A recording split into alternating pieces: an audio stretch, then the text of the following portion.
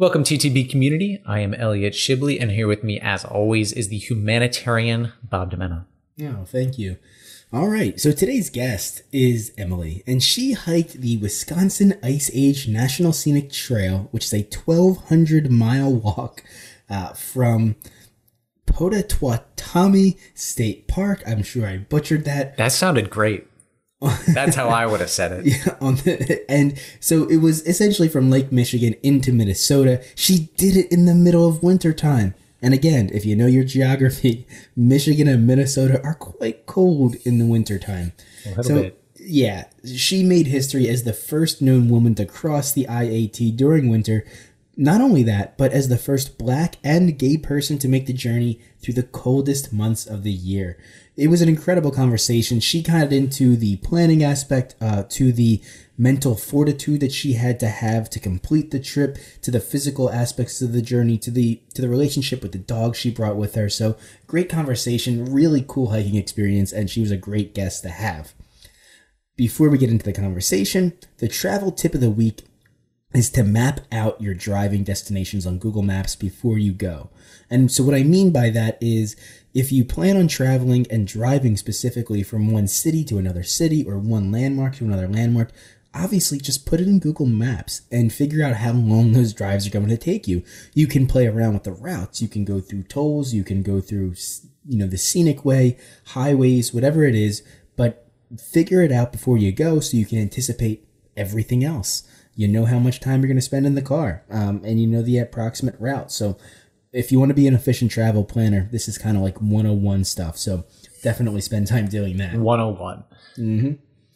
The basics. Yep. And before we get into the conversation, check out some of the stuff we offer. Support for the Traveler's Blueprint is brought to you by Manscaped, who is the best in men's below-the-waist grooming champions of the world. Manscaped offers precision-engineered tools for your family jewels. God, I love that. I love it. Manscaped just launched their 4th-generation trimmer, which is right here. This is the Lawnmower 4.0, and you did hear that right, is the 4.0. Join over 2 million men, including Bob and myself, worldwide, who trust Manscaped. With this exclusive offer for you, which is 20% off and free worldwide shipping with the code TTB at manscaped.com. So preparing for this, one term came to my mind, and that was nether regions. And it sort of set me down this wormhole of the word. I was curious, as a travel podcast, as a podcast that focuses on culture and geography, I was curious to know whether or not nether regions was related to the Netherlands, the country. Is it? So no, not really. So they share the prefix. They share the word nether, which refers to a region at its lowest or furthest point or furthest part of a place, especially with the allusion to hell or the underworld. Now, removing that second part or not thinking about it right now, you kind of understand how the Netherlands came to be because they're topographically at a low point right near the Rhine River basin. Mm-hmm. And now relating to the nether regions, it's a low point, I guess, of the body. And so there you go. You have some interesting information. All right. Well, thank you for that insight, Bob. Yeah. And, we've traveled together, and I always thought I was a pretty hairy person, and Amanda can vouch for me. But in our time traveling together, I've learned that you probably are hairier than I am. And what is it like with this? I mean, I know I've loved it. I mean, it's got the light, it's got the ceramic blade. It just makes things so much easier. so thanks for noticing my hairiness. Absolutely. And I've been a hairy guy for a long time since, my teenage years. I grew hair pretty quickly. And since that time, I've been trying to figure out ways to keep it in check. I shave my chest, my back, my head, my beard, like everywhere, I like to keep it clean. And Manscaped sent us this and it's perfect. It's lightweight. The charge lasts forever. The light is one of my favorite aspects of this tool because I've been shaving for a long time and I've never had a light attached to the buzzer itself. So when you're shaving and you have this spotlight shining on you, you can actually see the differences it makes it so much easier. It's such an incredible idea to add a light. And simple. And then again, as a traveler, it's perfect. You can throw it in your bag. The thing itself charges and lasts for a while, but then the wireless charging port is also charged and you can then use along your trips, making it for a pretty extended period of time where you don't have to worry about finding an outlet, which as a traveler, we know it doesn't always come around as often as we like. And speaking of traveling, this has a travel lock on it, so you can actually prevent it from turning on while you're traveling, especially if you're throwing your bag around into an overhead compartment, onto a bus or That's a trunk. big. That's big. Yeah. Huge. Huge. Yeah, because how often I can't think of any specific items, but you shove your bag in somewhere just to get it on the plane or the bus. Toothbrush, old And trimmers, all that stuff. Exactly. You hear it Such go, a and you're like, pain. yeah, exactly. So that seems to be avoidable now with this new 4.0, the Lawnmower 4.0.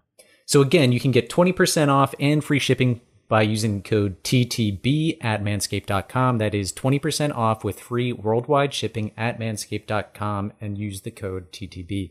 Unlock your confidence and always use the right tools for your family jewels with Manscaped. Your balls will thank you. Welcome to the Traveler's Blueprint. Start designing your next adventure. Emily, welcome to the Traveler's Blueprint podcast. Thank you. Excited.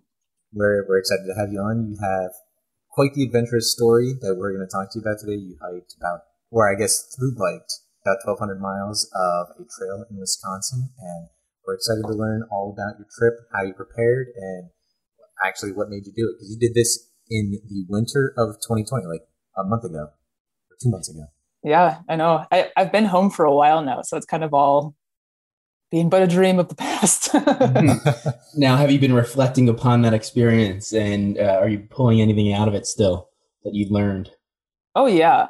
Yeah. I feel like, there's like that instant unpacking that you do when you get back from any big trip or like any adventure that you have.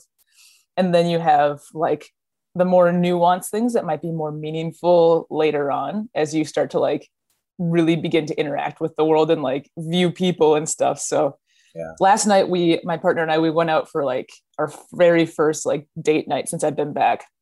And we went out to like a country bar that we love. And I'm just like, wow, I have not observed people in such a situation in such a long time. It was so loud in there. It was crazy. We walked out of the bar and my partner is like shouting. And I was like, why are we shouting? It was so noisy in there. So there's a lot of things that are still like nuanced that are inside. That's funny. Yeah, I think a lot of people will have that experience as the country starts to open back up. And what we've seen over the past years, most people, well, I don't know about most people, but a lot of people sought out refuge in the wilderness for their vacation times. And there's big influx in going camping and glamping and biking and all those good things. So it'll be funny as people now have those experiences. And I think a lot of people didn't have those natural experiences. They're going to go back to the modern, overpopulated world, and hopefully they get pulled back and they realize that they should take a break now that they were kind of forced to do so.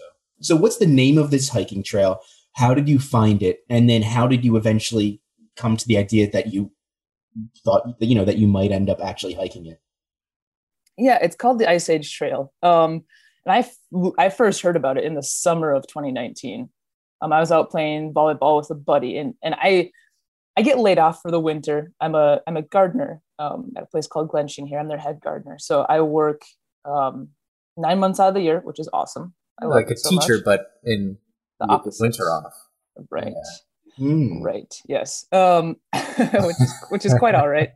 Because I work outdoors and I love working outdoors in the nice weather. So I get laid off in the winter. I get December, January, and February off. And I knew that I could crank out at least 1,000 miles in 3 months. In 2 months, I was like, well, we'll give it a shot.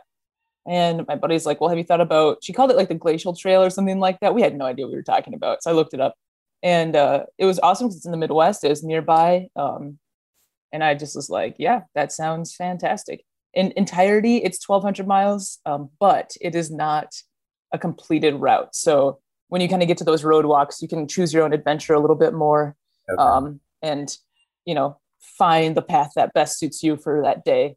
Sometimes they'll take you on really windy backcountry roads if you're just not feeling it.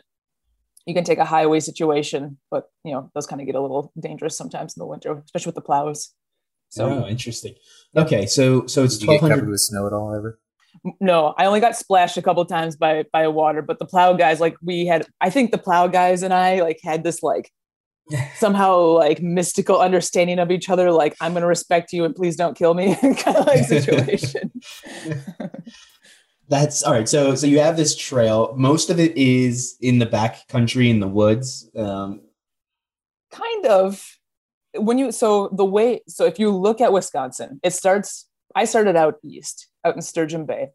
Okay. And from there, it heads south pretty close, like 60 miles away from Illinois. It's not very far from Illinois. So you kind of do that whole stretch. Then you come back up the middle. I call it the longest way across Wisconsin. You kind of hit the central region, past Madison up there, keep going further north. And you hit kind of like north central. Then you start heading west. And in that north and like northwest section, that's when it's going to become really remote. Everything else kind of in there is just like, you're going through towns, you're going through a lot of small towns. I wouldn't call it backcountry. I would call it places where only a couple hundred people live. So it feels backcountry because nobody's there. Yeah.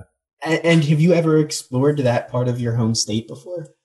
So I'm in Minnesota. Yeah, Bob. I'm sorry. Right. Yeah. Have you ever explored that part of the state, these backcountry towns? Essentially, I'm asking, have you ever had experience with these towns that have several hundred people as their total population? Only in Minnesota. We have a lot of small towns in Minnesota, but I'd never experienced little towns like that in Minnesota. There are a lot of boom and bust little towns over there. Lots and lots where like people came over from Russia, different other parts of Europe, and logged usually, and did something with forestry and like made a crap ton of money, and then it wasn't sustainable, and then it just died. But there are these little towns left over. So really cool like architecture as you go along, because it's like these like shamble homes that people live in, like these beautiful like brick buildings that like nobody lives in. I don't know why. I don't know. And then you just like kind of just dawdle on by. You're like, okay. And they did a bunch of farming too, those kind of old communities too. So they have a lot of cool like brick silos. I'd never seen like a handmade brick silo. Yeah. So yeah, when I used to travel the country, I would go to these small towns, and it's really fascinating because it's especially in the Midwest, you have the former industrial operations, whether it's logging or steel or whatever we were manufacturing back then. All of the infrastructure is still standing, barely standing in some situations, but it is a cool little blast from the past. And then to see the people that kind of lingered behind and stayed in those towns and are doing whatever they can now. Yeah, it's pretty cool. Pretty cool, especially living on the East Coast, where Philadelphia is 20 minutes away, New York City's 2 hours away. It's quite a different experience. Yeah. It's kind of it's like a postage stamp of time. It's just it's crazy. But I loved it, and that was kind of one of those like, I don't know if it's like a niche thing about that trail or not, because I haven't done other trails like this. Other trails I've done have just always been like in the middle, way more backcountry, way more remote. And so when you're going through these small towns, they don't have postal services in these small towns. They like go to the bigger towns. Some of them don't even have bars. Some of them, like, you just don't even stop in these small towns. You just keep kind of chugging on through on these roads. And it's kind of like a wild experience, because you're like, I'm just like walking through these like little areas. And I always wondered, like, what do these people think about this like woman walking through in the middle of the winter, like this gigantic pack on her back and this crazy dog, like. Yeah. Well, did the press ever get involved, or was there ever sort of any? Yeah, they did. The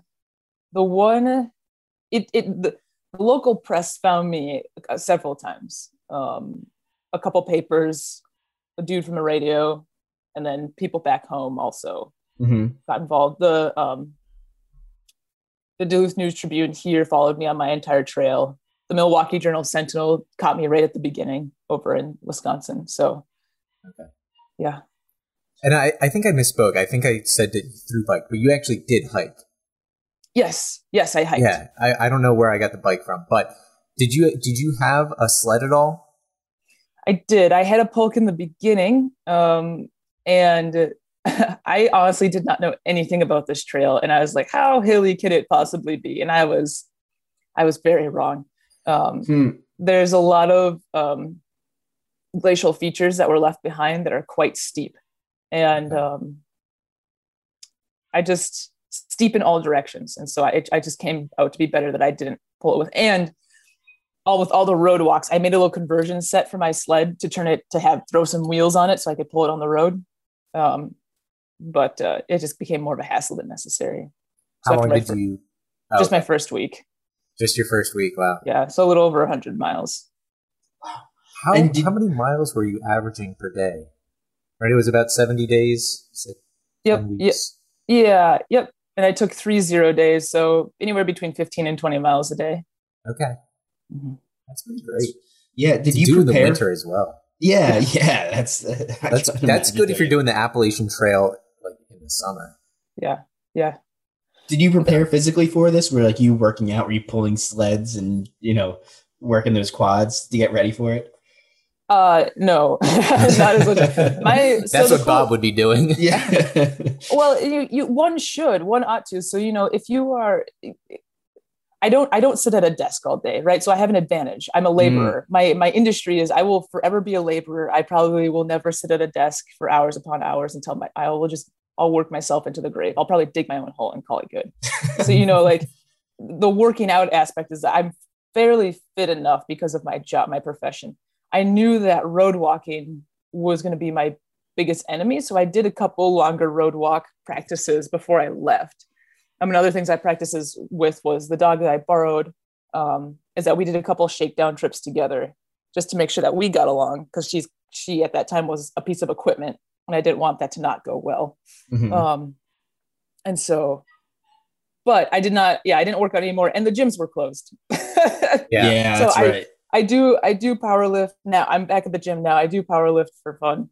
And that's just part of my weekly routine. But yeah. 2 questions. One, why was road walking your enemy?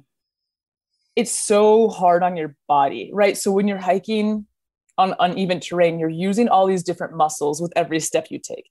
And not a single muscle is getting like repetitively just like pounded on. And with the pavement, it's just like pounding hard surface underneath your feet, same motion over and over and over again. Nothing is really flexing. Nothing's really moving. You're just kind of dawdling forward. And it's really easy to get bored on road walks. So if it's not the physical, it's the mental. Okay. Yeah. Yeah, I do not like road running. I much prefer running on a trail, biking on a trail. And then the second question is, so Zulu was the dog's name, right? No, Zulu is my dog. Zulu's your dog. Yes, Zulu is a Catahoula mix, which means he's from the south. He does not do well in the winter. I borrowed a dog named Diggins, and she is a black Alaskan Husky. And so she was, and still is, because now she's mine. Spoiler alert, I own her now, which is pretty awesome. I knew that a sled dog was going to be a better fit for this. I've taken Zulu out winter camping before, and it's just miserable. He gets so cold and tries to sleep in the sleeping bag with me, and it's awful because he's too big now. So why did you bring Diggins? What was the point of him on the trip? Diggins is a female. She's named after our Olympic boss of a massive beast, Jessica Diggins. She's an Olympic cross-country skier from Akron, Minnesota. Okay. And is still crushing it even after Olympics. So, I always grew up with dogs, and just having a companion along is best. They keep you motivated, feels less isolated. You have somebody to talk to. And her nature is to pull. So when I was feeling sloggy, she could kind of kick me in the butt, be like, well, we got to get out of here, So, yeah. How deep was the snow in some places? Oh my God, like 2 feet, like up to my knees, like right at the bottom of my quad. Because so when I ditched my sled, I also ditched my snowshoes, which I know seems like a bad idea, but I didn't really hit deep snow until after I started heading north again. So it was over 500 miles in, I didn't need my snowshoes. And then you ditch them, and then of course you need them. Well, I ditched them way at the beginning, and you know what? Whatever. I mean, I grew up in Minnesota. I knew what I was getting myself into. We have deep snow over here too, and I say that now, but it was painful. Just like post holing and having wet boots, wet socks, wet pants, wet everything, just snow kind of getting in everywhere. So, yeah. Did you ever run into a dangerous situation due to wet socks, wet shoes, just exhaustion? There was only once was I really just didn't make a good decision. I decided not to de-layer during the day while I was hiking, and I pretty much had all my layers on, and I really should have de-layered. And I got into my camp that night, and all of my clothes were wet, all the way to my outer shells were soaked, actually, because I'd sweat so much. And some of those clothes I would try to double up for nighttime wear as well, just my like outer, like my puffy coat and my wind pants, because usually they weren't too wet, but I had sweat through all of them. And so I had to sleep, and it was one of the coldest nights. It was like -23, and I had to pretty much sleep with any other clothes I could find that were dry. And I woke up, and all of my clothes I wore the day before were like, I could stand them up, they were frozen. Oh man! And it was a dumb decision. I was just being so stubborn with myself, and I knew I should have de-layered that day, and I don't know what I was thinking. Like, I could squeeze my bicep, and like water would come out of my coat pretty much as I was hiking that day. And I knew it, and I was being dumb. Just lazy, I guess. Just, I never made that mistake again, though, for the rest of the trip. Well, that begs the question now, did you ever do laundry on this trip, or did you have your set supplies and well, I guess you had to resupply for food, but did you use the same, I guess, equipment and clothing? I did do laundry. Folks, when I stayed in folks' homes, they were super kind, and they let me do laundry in their place. But in my resupply boxes, I gave myself like new undergarments, new socks. But I wore the same pants, and pretty much my outfit never really changed, especially since I could wash them. But I did have backups if needed. Socks are the main thing that I like needed to make sure I had clean ones up, because dirty socks get cold very fast. Yeah. Did you use primarily wool? Oh yes, just wool. Yeah, wool's the best. Yeah. Mm-hmm. So now that we kind of have the physical aspect of it, what was it like from a mental perspective? What were you thinking? Were there any hardships? Was there any sense of enlightenment? Just, bring us through your mental experience, your emotional experience. Yeah, for sure. This is where I think Diggins really comes into play the most, of just like, I liken her to Wilson from Castaway. I was going to say that when you were explaining who she was, like what she was to you, I was going to say she was kind of like your Wilson. Yes, she was very much like my Wilson. And that's knowing that, she can't talk back. She can't understand fully. She has more emotions than a volleyball, thank goodness, and more. She does have blood running through her veins, so that's good, and a brain. So I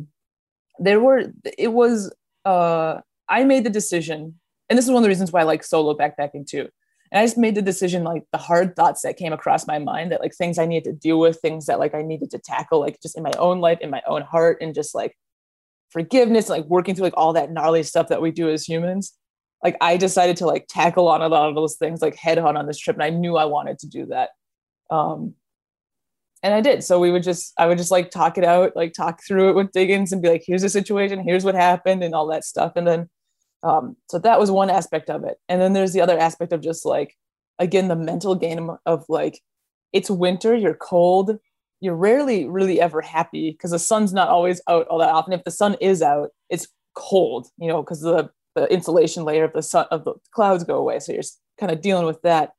And then when you hit deep snow and start to just move like at a glacial pace, like it, my averaging could be like 2.5 to 3 miles an hour on a flat or like with good snow packed down. But like when I got into like 2 foot deep snow, is like a half a mile an hour pretty much. And that was like the mental game of like, I just want to get out of here so bad, but I can't get my body to move any faster.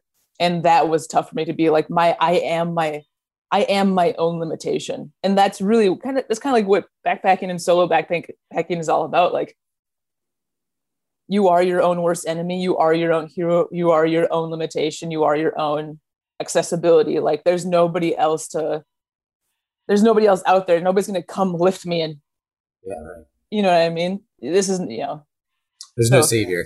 No. So yeah, a few things with that. One, I love the talking through your issues. I try to do that. And I think that's what most people should do, right? Like if you're listening to this and you have things lingering in the back of their mind that are just kind of eating away at you, I think they'll most likely continue to eat away at you until you finally sit down and confront them and just sort of think them through. write it out, do whatever you can. But in the situation you were in, Emily, where you're alone with a dog, you're in the wilderness, you can't be distracted by the millions of things people sitting in their home can be distracted with. You're really kind of forced to deal with it. It's a great opportunity to do that, and I'm glad to hear that you took advantage of it. And I mean, and you can totally distract yourself out in the whatever you. I still think that you have to make an effort to really want to deal with yourself. Mm-hmm. Mm-hmm. But I don't think you'll be able to hike as far if you don't do it. Yeah, well, I think Bob and I had a conversation early on when we started the podcast with Florence Williams, and I don't know if you know the book The Nature Fix, and she essentially talks about how being in nature maybe 5 hours a month gives you that respite from all the daily life, but like actually being physically in nature, between the smells, the feelings, the sights, it actually lowers your cortisol levels and reduces your stress enough so that it lasts about a month. And you get those benefits. You have actually reduced risk of heart attack. Your stress levels are generally lower and you're more calm. And I think people don't appreciate that enough. And she actually put the science behind it, did like all those mobile EKGs, or not the EKGs, whatever it is. ECG? ECG, yeah. Study of brain waves. Mm-hmm. It was just so cool. And you've done this a few times, but I think people don't do this enough and don't see the benefit enough. And you're probably familiar with this, but people that do these long through hikes, they get back and they get like the post-trail blues, because they've had this, long time to reflect upon themselves, actually think and appreciate nature, but also have some solitude. And then they get done and they're like, well, now what am I working towards? Like, I just did this awesome thing and it's over and now I'm sad. Yep. But it's not just like I'm sad for myself. It's like an actual chemical sadness. Yeah. It's like postpartum depression. It is. And there's no quick fix to it, really at all. Yeah. Especially since because there's no substitute for hiking 8 hours a day. Yeah. You know what I mean? Like because I agree with what Florence is saying. I mean, I'm sure she's extremely brilliant, and I'm the lay person who's practicing what she's talking about. She's the scientist, I'm just practicing what she's talking about. But there's no substitute really for that much chemical stimulation. And you kind of just have to like slowly work your way back into like just getting outside as much as you can. You're like weaning off of it. Yes. And it's the type of chemical stimulation too, right? Because chemical stimulation, I feel like, that's everybody has to deal with that. But there's something about going and doing these hikes and you're kind of in control of your own time. You're managing your time. You have to think through every minute. And then you come back from that experience and you're thrown back into your job and your responsibilities. And now your time is being sectioned off and being pulled in different directions, and you have to deal with that. And so take those breaks and to kind of pull your time and make it your own and enjoy it and really deeply appreciate it is so important to be, I think, happy. I think it's just a practice of being present also. Mm-hmm. Which I just don't think we don't, and I'm not shitting on anybody like for not being present. It's hard to be present in the way we live now. And, you really have to be mindful to be able to do it. And honestly, off the trail, I'm really bad at it. And I think that's why I love getting out and backpacking, because I'm really bad at practicing the things I want to practice in my day to day. And it forces you to be present. Yeah. It's great. I'm taking two sides of the social media. I think social media is great in that it gets us to connect with people that we don't get to connect with often. It's how we found Emily here. It's how we found Emily. It is how we found Emily. And the other side of it is social media can almost become an addiction, and it's been shown that it can be addictive. And people are, if you're at a table on a date with someone else, just someone else, and they go to the bathroom, typically the first thing that happens is you take your phone out and you just flip through notifications, you flip through articles, you go through Instagram or Twitter or TikTok, And there is no time to be present anymore because people have these other attractions or distractions that they can do whatever they want. And they're not thinking, they're not looking around, they're not being in the moment as we once were before this mobile digital age. Yeah, and it comes back to what we were saying, I think it was before the show, about people watching and just living in those moments and enjoying the vibe associated with being around other human beings, being fun, doing fun things and eating and talking and just kind of enjoying and being present in sort of this bubble of just being human, and having that social monkey structure that we've come to know and love. Yeah, there was an elementary kid. I stopped at a couple elementary schools on my trip, and I left. It was just an open question answer situation. And this kid's like, "Do you ever get bored while you're hiking?" And I was like, "All the time, like totally all the time. I get bored. I'm walking for 8 hours a day. Of course I get bored, but it's so good to be bored." It is, and like we don't do it. I certainly don't do it in my normal life, and we should, because like from boredom, creativity really flows from boredom. Absolutely.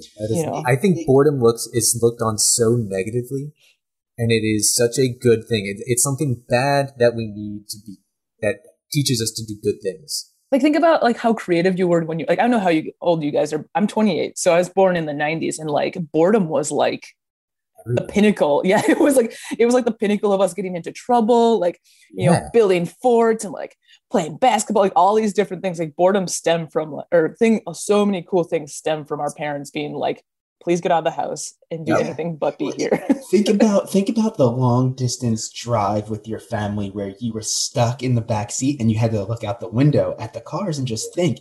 And that's sort of extinct. I mean, my daughter, that is, better be prepared to look out that window. But like people you don't see it. It's just less common.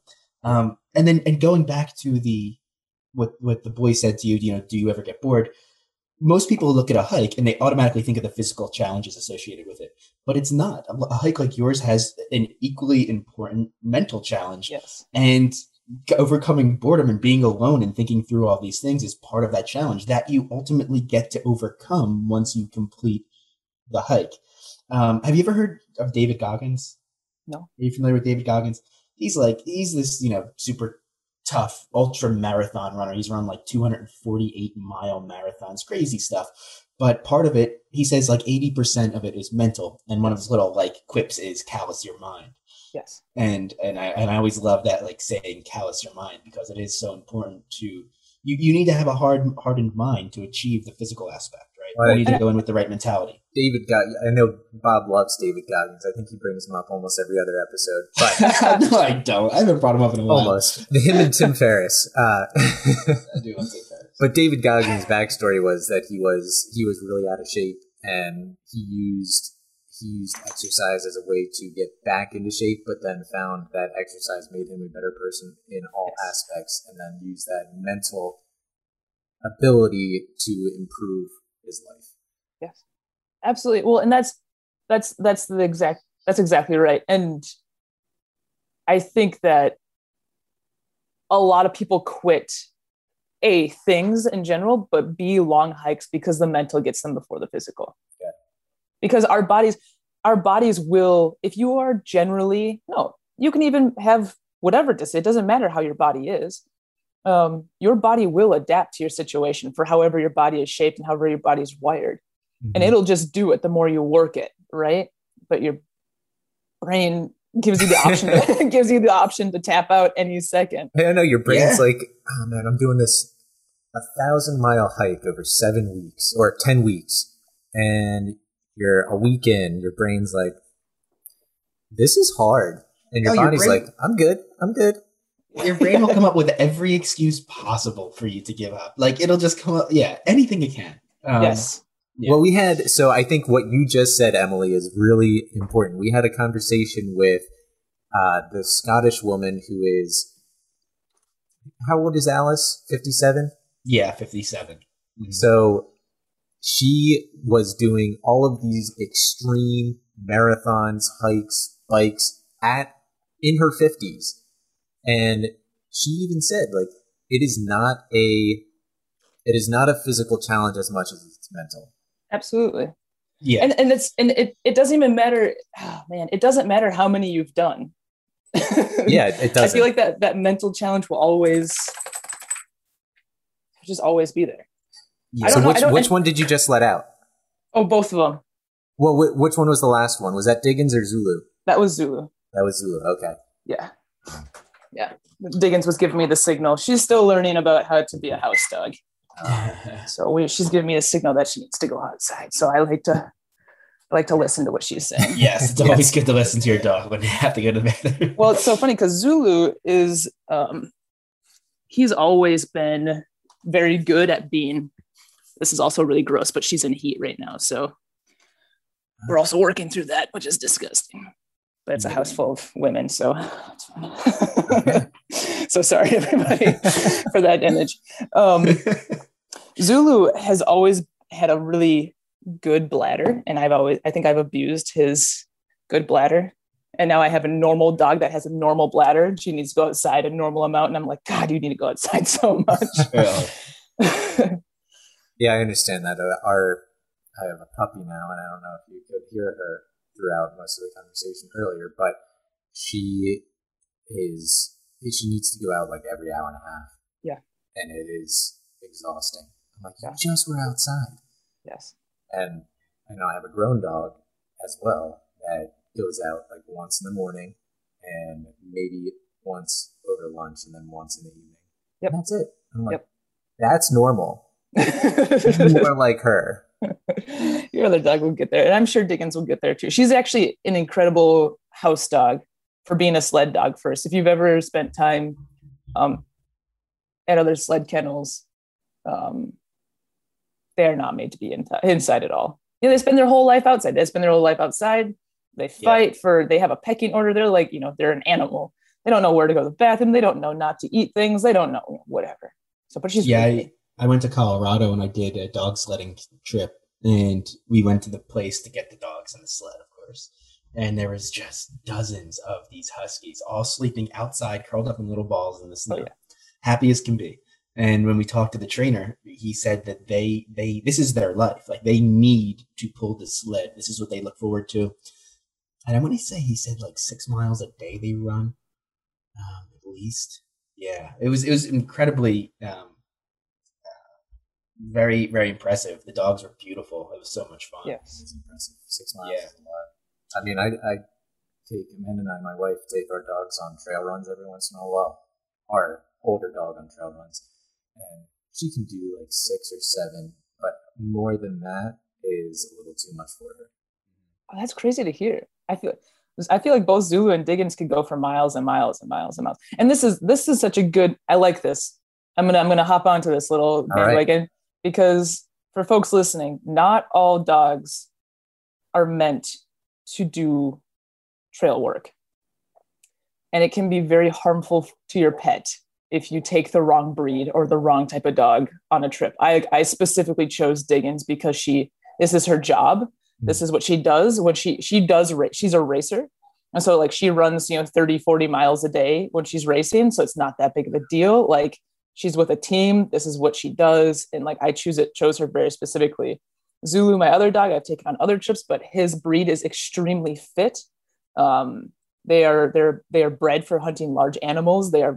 He is mostly a muscle mass, and I knew he could handle it. So like, just not all animals, not all dogs are trail dogs. And I think that kind of gets goofed up because people are like, I'm going to bring my French insert bulldog. Bad breed here on this long trip. And I'm like, oh, that's really not good for that dog. Yeah. Well, and that is good to know, because I think like we specifically chose our dogs. We have 2 golden doodles, and I think they get really hot in the summers. I think they would do much better both of them are winter dogs by far.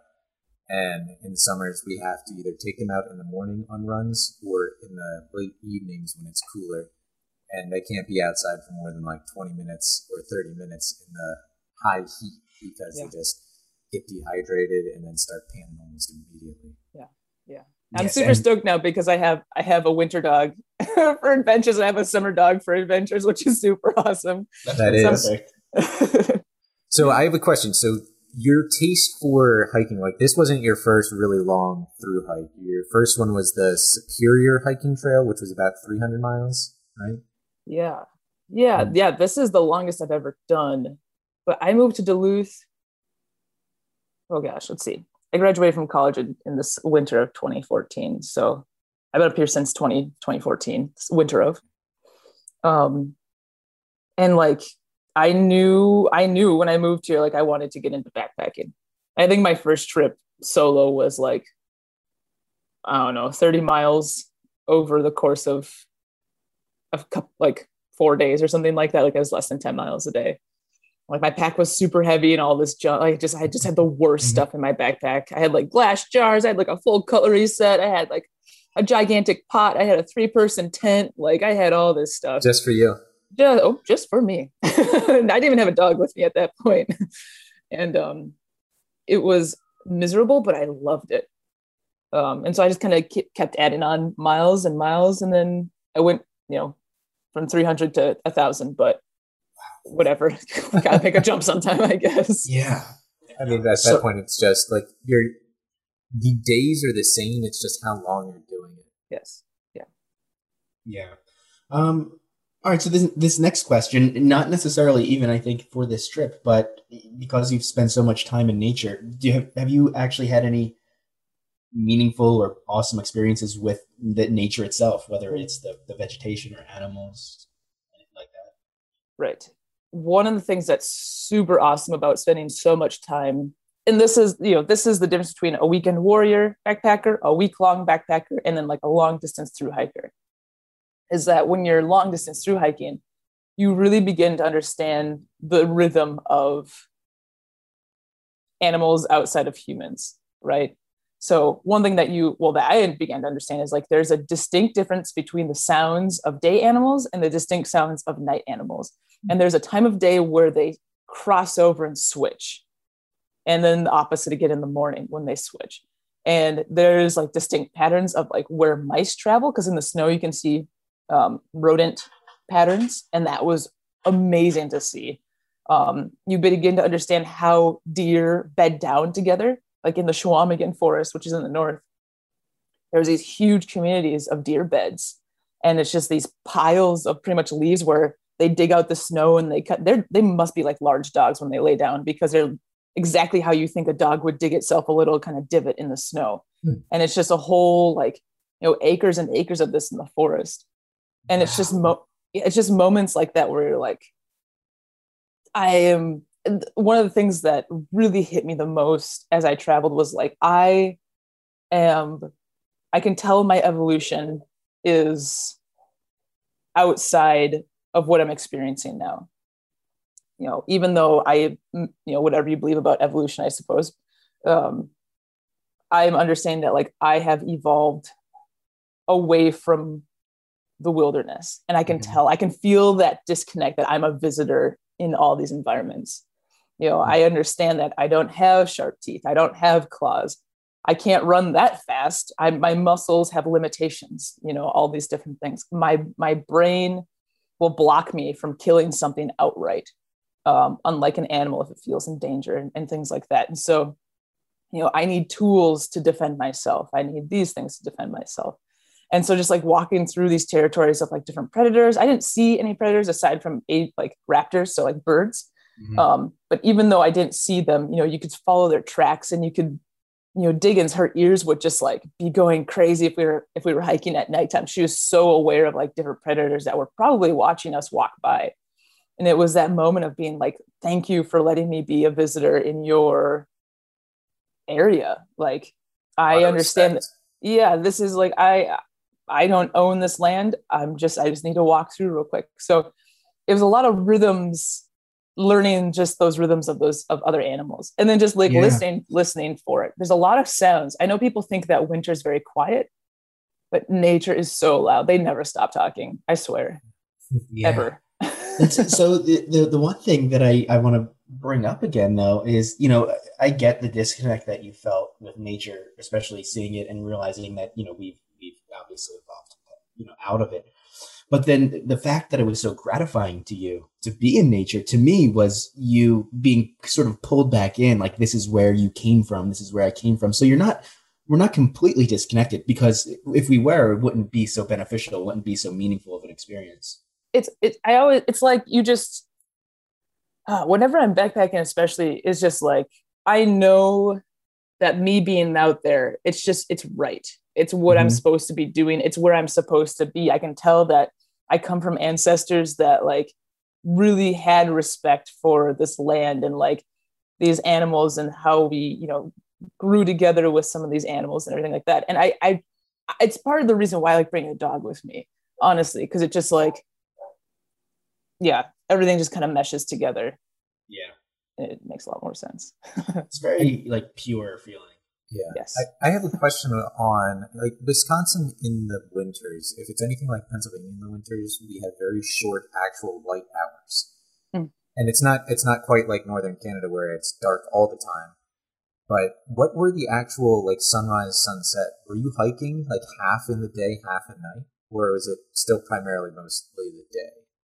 Mostly the day. I would, and that was another cool part, right? So I hiked through 2 different seasons. I hiked through winter and then started hiking in before spring. But I was hiking definitely into what we would call spring like. And when I started, the sun would be set pretty much by 4:30 p.m. And then when I finished, the sun would be done setting by 7. Wow. So like I really saw 6:30. Like I saw that 2-hour change of like, I gained that many more hours of light. And that was like the most remarkable thing in the world. And I could just sense, like I would want to hike more, I'd want to hike longer. But I also really liked being in camp in the daylight, not having to use my headlamp to like see everything. So yeah, it was really crazy. I was 30 years old, so like maybe a month ago or 2 months ago is when I learned that the period of the the equinoxes, so spring and fall, is when the days increase the fastest, like daylight. And it's like 10 to 12 minutes a day of extra light. So 6 minutes on either end is when the sun sets. And then when you get closer to the solstices is when the days decrease in how much they add light. If that makes sense. Yeah, that's amazing. Because I always thought it was constant between the solstices, but it's not. Right. It's really cool. Yeah. Yeah, we kind of go around the sun in ellipses. Yeah. So it's a goofy shape. That and with the tilt of the Earth's axis, it's so cool. Like that's what gives us our seasons. At least when we get above like the 30-degree latitude, we have actual seasons because of the difference in how much light reaches the Earth. Yeah, it's awesome. I love the Earth. I love geography. Yeah, just so cool. Yeah, I agree. So, I guess shifting away from the Earth, geography, nature, I'm curious about the people. I know that you spent time sleeping with people. People brought you into their homes. Well, I slept in their houses. I never slept with them. Yeah, that's a good clarification. Sorry. It has a different connotation. So do you mind just telling us about some of those experiences? Yeah. Well, and this was the remarkable part, is just like so many people hopped on this weird bandwagon, which I did not plan for. So like the way I planned my food and my shelter and everything was like, I was never going to ever see anybody ever again in my entire life. And it was really cool to actually see people. And I was really thankful that they let me stay with them. In some situations, there was just nowhere for me to stay. So even though in my itinerary, I had places set, I was silly. And I should have realized that campgrounds were going to be closed and they wouldn't even allow me. I called several. I'm like, I can't even just like sneak onto your property. They're like, no, we legally can't have you here because our water shut off. And so I would, if I couldn't find a spot like dashed in the woods, I would like scroll through my Instagram and see if anybody connected with me from there, like through the county I was in. And I'd be like, do you mind picking me up somewhere? Like, can I sleep in your yard? Can I stay in your house? And when it got really cold, I mean, these people were awesome. They like shuttled me pretty much to the next day where I'd hike, and then they'd pick me up. And that's great. It was really great. it was really fun to like, and then see the ways that different families hung out with each other because, um, COVID had been around for a while. So hanging out with other people's families that you don't know, strangers were a strange thing to encounter, I suppose, because we hadn't really done it in a long time. But it was so awesome because it was something that I missed, kind of seeing their habits and seeing their homes and questions they asked and how they interacted. And just like, they were just really sweet people. And I really appreciated it. Yeah. COVID added a bit of a complexity to that whole situation because being a stranger in someone else's home was odd to begin with, and then having COVID on top of it. Like walking down the street now, I just feel like I cross the street if someone's walking towards me. I think that's weird personally, but I see, because here's the thing, and a lot of people might dump on me for this because I'm not a COVID conspiracy person, but there is definitely there's a difference in your mentality, right? When you're just trying to stay alive and not be freezing cold all the time. And there's this trust you kind of have to have with people when they're like, and you ask them like, do you think you have COVID, blah, blah, blah. And, if the people who you're talking with talk about COVID as if it's an actual thing, I felt like I could trust them with what they're saying. I encountered people that were like, COVID doesn't exist. I'd be like, well, okay. You probably have it. And it's just like, but when you're cold and you're hungry and you don't have the luxuries of normal life, right? So this is kind of maybe going a different way. It's like a privilege thing. Like us in our homes, we have the privilege to stay in our homes and like be happy and healthy and whatever. When you're like out and about, either experiencing homelessness or pretending to be homeless because you're backpacking, like it's a different mentality at that point, and you're kind of just trying to survive. And so I risked it with a lot of families, and I was like, thank you for feeding me, thank you for letting me wash my clothes, like, and just kind of having that gratitude of like, I'm trusting you to not put me in harm's way in any shape or form. And as far as I know, I did not get COVID my entire trip. So yeah, those are you made a lot of really good points that I don't really want to get into just because they would be a tangent and unrelated to the podcast. But I think it's important to consider other people's whatever they have going on in their life, their situation, prior to determining whether or not their opinions on COVID. It's kind of a weird privilege to be worried about COVID because it assumes a lot of other things are already in place. That's all. Exactly. That's what I was trying to say. And that's the cool thing about backpacking, right? Like, it gives you just perspective. It gives you perspective on other people because you meet.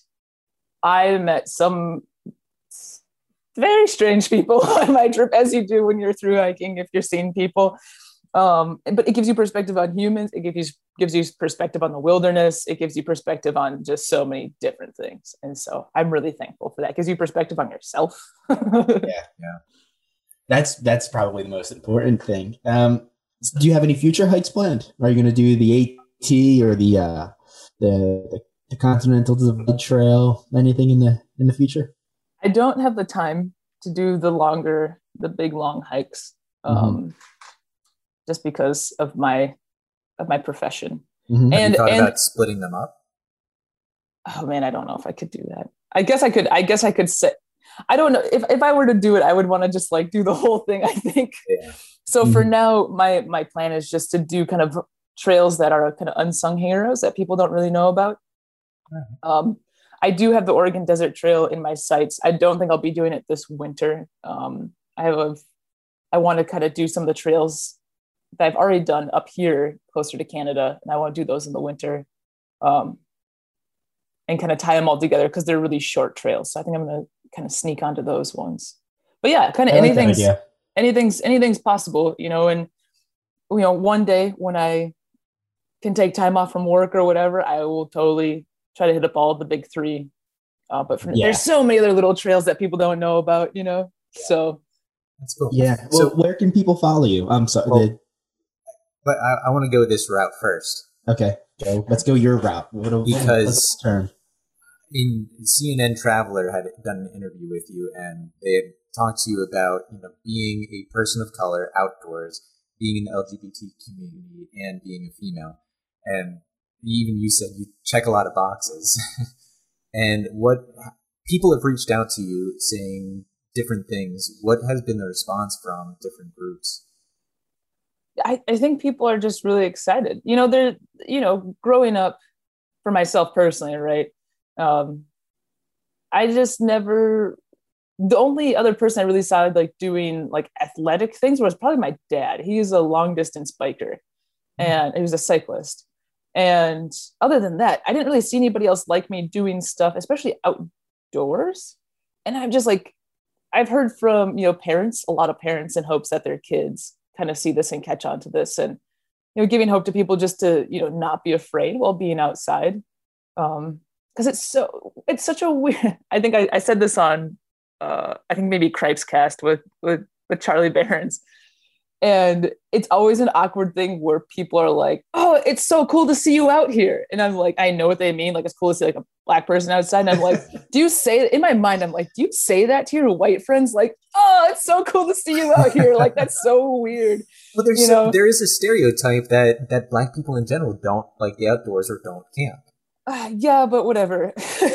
Like, yeah, but I don't think that warrants you to point it out and be like, no, I don't think it does either. But I don't know how true that stereotype is. There's a lot of fear for a lot of people of color, right? Because historically, a lot of people were murdered and taken from their homes in the dark, and the wilderness wasn't quite a refuge. It was more of like people were forced to be outside because we have been laborers forever, and it wasn't labor that we chose. And so the outdoors was either a punishment place or a place where you were being taken away from and being forced to do something you didn't want to. And I think that's been passed down, to us through our ancestors and through stories and everything like that. And some people really still carry that weight in their hearts. However, more people of color are getting outside. And I think that I'm hoping brands, like I'm hoping that they will continue to show people of color through their branding, because that's really will be helpful. Mm-hmm. Is that growing up, like I didn't see any brands really show people of color outdoors. Mm-hmm. Right. And that's, like we're saying with social media, right? It's a tool, and promoting stuff is a tool. It's a job. It's a tool, right? There's people who do that for a living. And I think that's where we find the most comfort.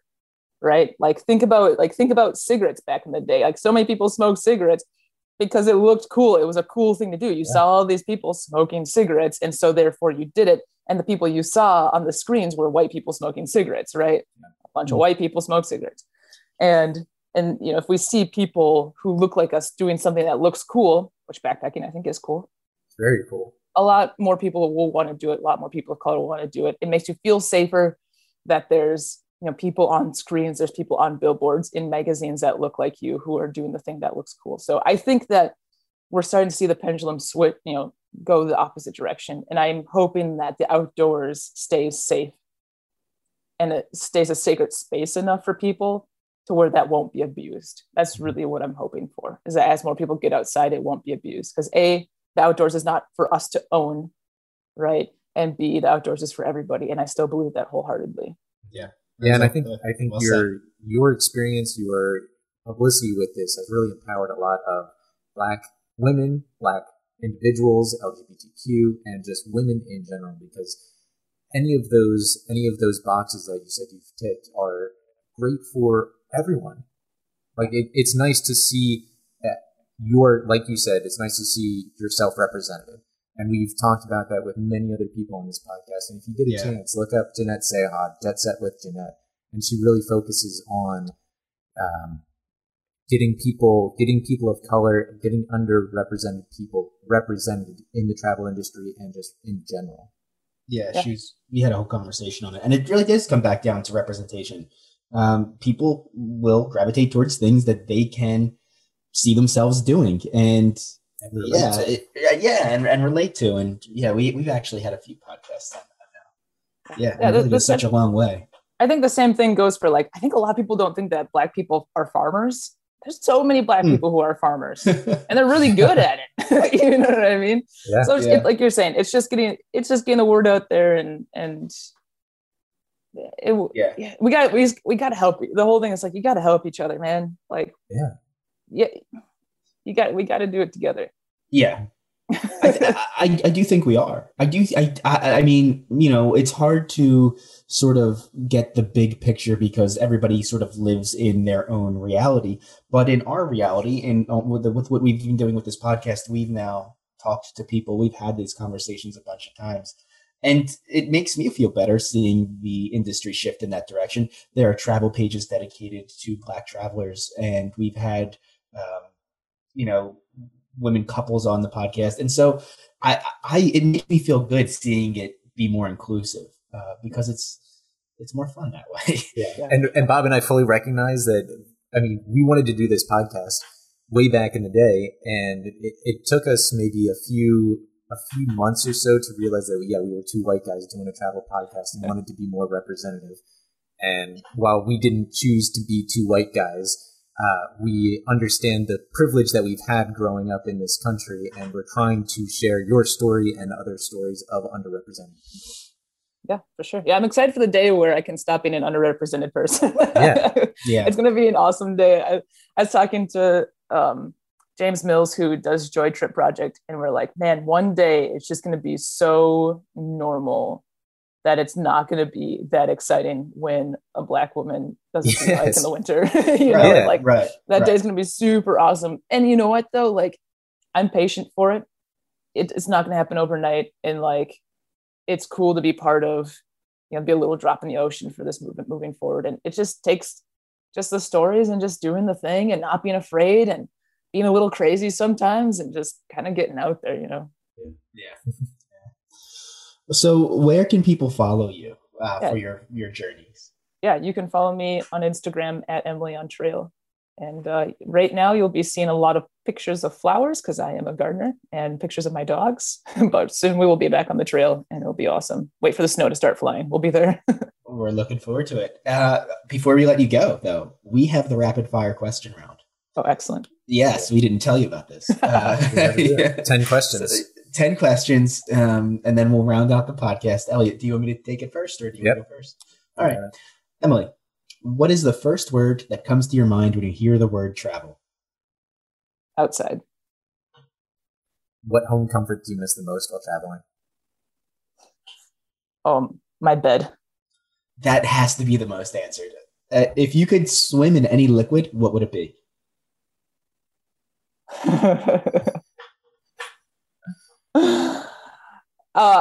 As long as it doesn't kill me, that non-Newtonian fluid.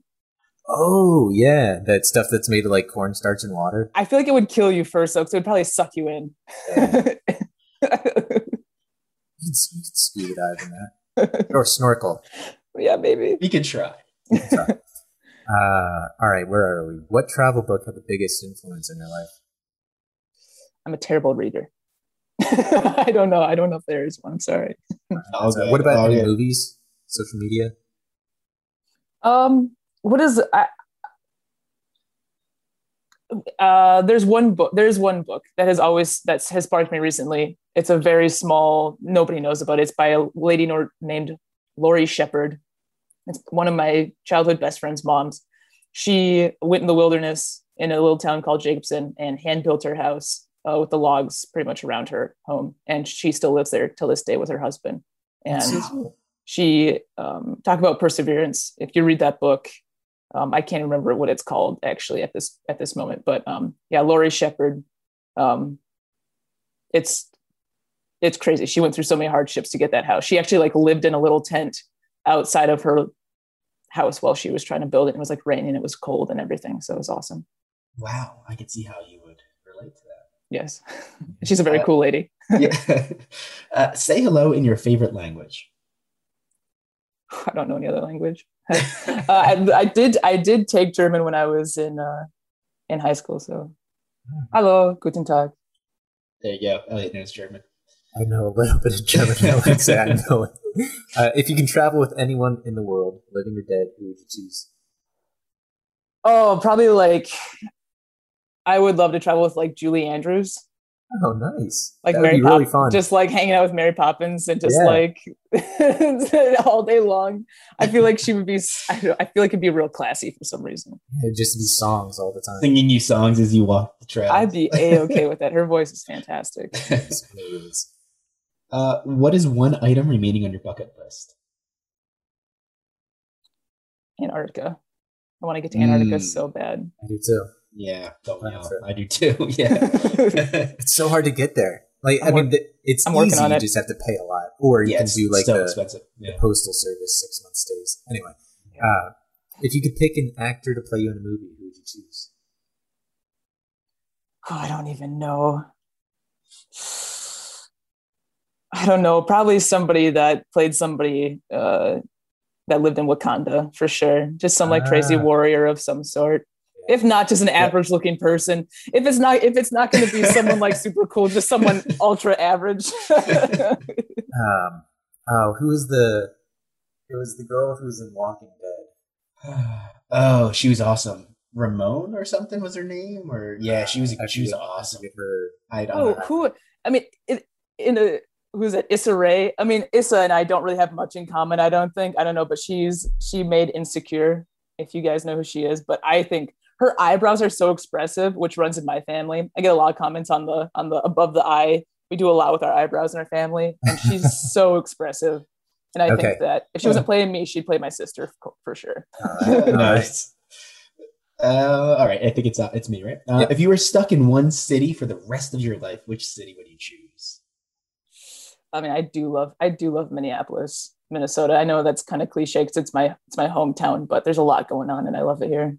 Understandable. From what I understand of Minneapolis is that it's like the biking capital of the United States. Oh, really? Yeah. That's not surprising, but that's amazing. Yeah. Even in the winter, people get the big fat tires. Lots of people do bike, yes. It's cool. I've never been to Minneapolis. I've always wanted to check it out. It's a good place to be. And last question, what is one piece of advice you'd give to yourself 10 years ago? Let's see. I'm 28 now, so I'd be 18. Oh my gosh. I was just going to college. You're gay. It's okay. I wasn't out yet. Go to college, go play rugby, and realize you're just like all those girls on your rugby team. Oh, that's so funny. Great advice. Oh, that's awesome. So funny. All right, Emily, thank you so much for your time today. We really appreciate you coming on the podcast to talk about your trip. Yeah, thanks for having me. This is awesome. So now I'm curious what other trails there are in the United States that we don't know about, that are like, more long distance. Everybody knows about the Great Divide and the Appalachian Trail and the Pacific Crest Trail, but I never heard of this trail until I saw the article on Emily. Yeah. There is one trail I was talking with someone recently called the Long Trail. Are you familiar with that? No. So have you heard of Long Trail Brewery in Vermont? Yeah. Yes. So it's named after that. And I forget how long it is, but it's not as long as the AT, but it's still a multi-day trek that you have to do, maybe over the course of like 2 or 3 weeks. But yeah, I agree. I think there's a lot of trails throughout the U.S. that you could probably do some overnight, maybe even a few weeks. Yeah, there has to be, especially as you go into the Midwest and towards the West Coast. There has to be tons of them. Yeah. And I think this conversation was really interesting, especially near the end of it when we talk about the accomplishment of it. And we've had many people on the show. We've had many guests. We've had travel roundtables discussing, culture and minority representation in travel. And Emily's point is really accurate. Like, eventually it would be great to not even have to mention the fact that she was the first woman, first gay person, or first black person to do this during winter. Yeah. Yeah. We're getting there. We're getting there. We are. All right. Thank you for tuning into the podcast. Please take a second to consider giving us a rating on iTunes, whatever you think we deserve. If you want to support us in a financial way, you can donate as little as $1 a month through Patreon, and it goes to all aspects of producing this show. Whatever you decide to do, we still love you. Thank you for being fans of the Traveler's Blueprint podcast.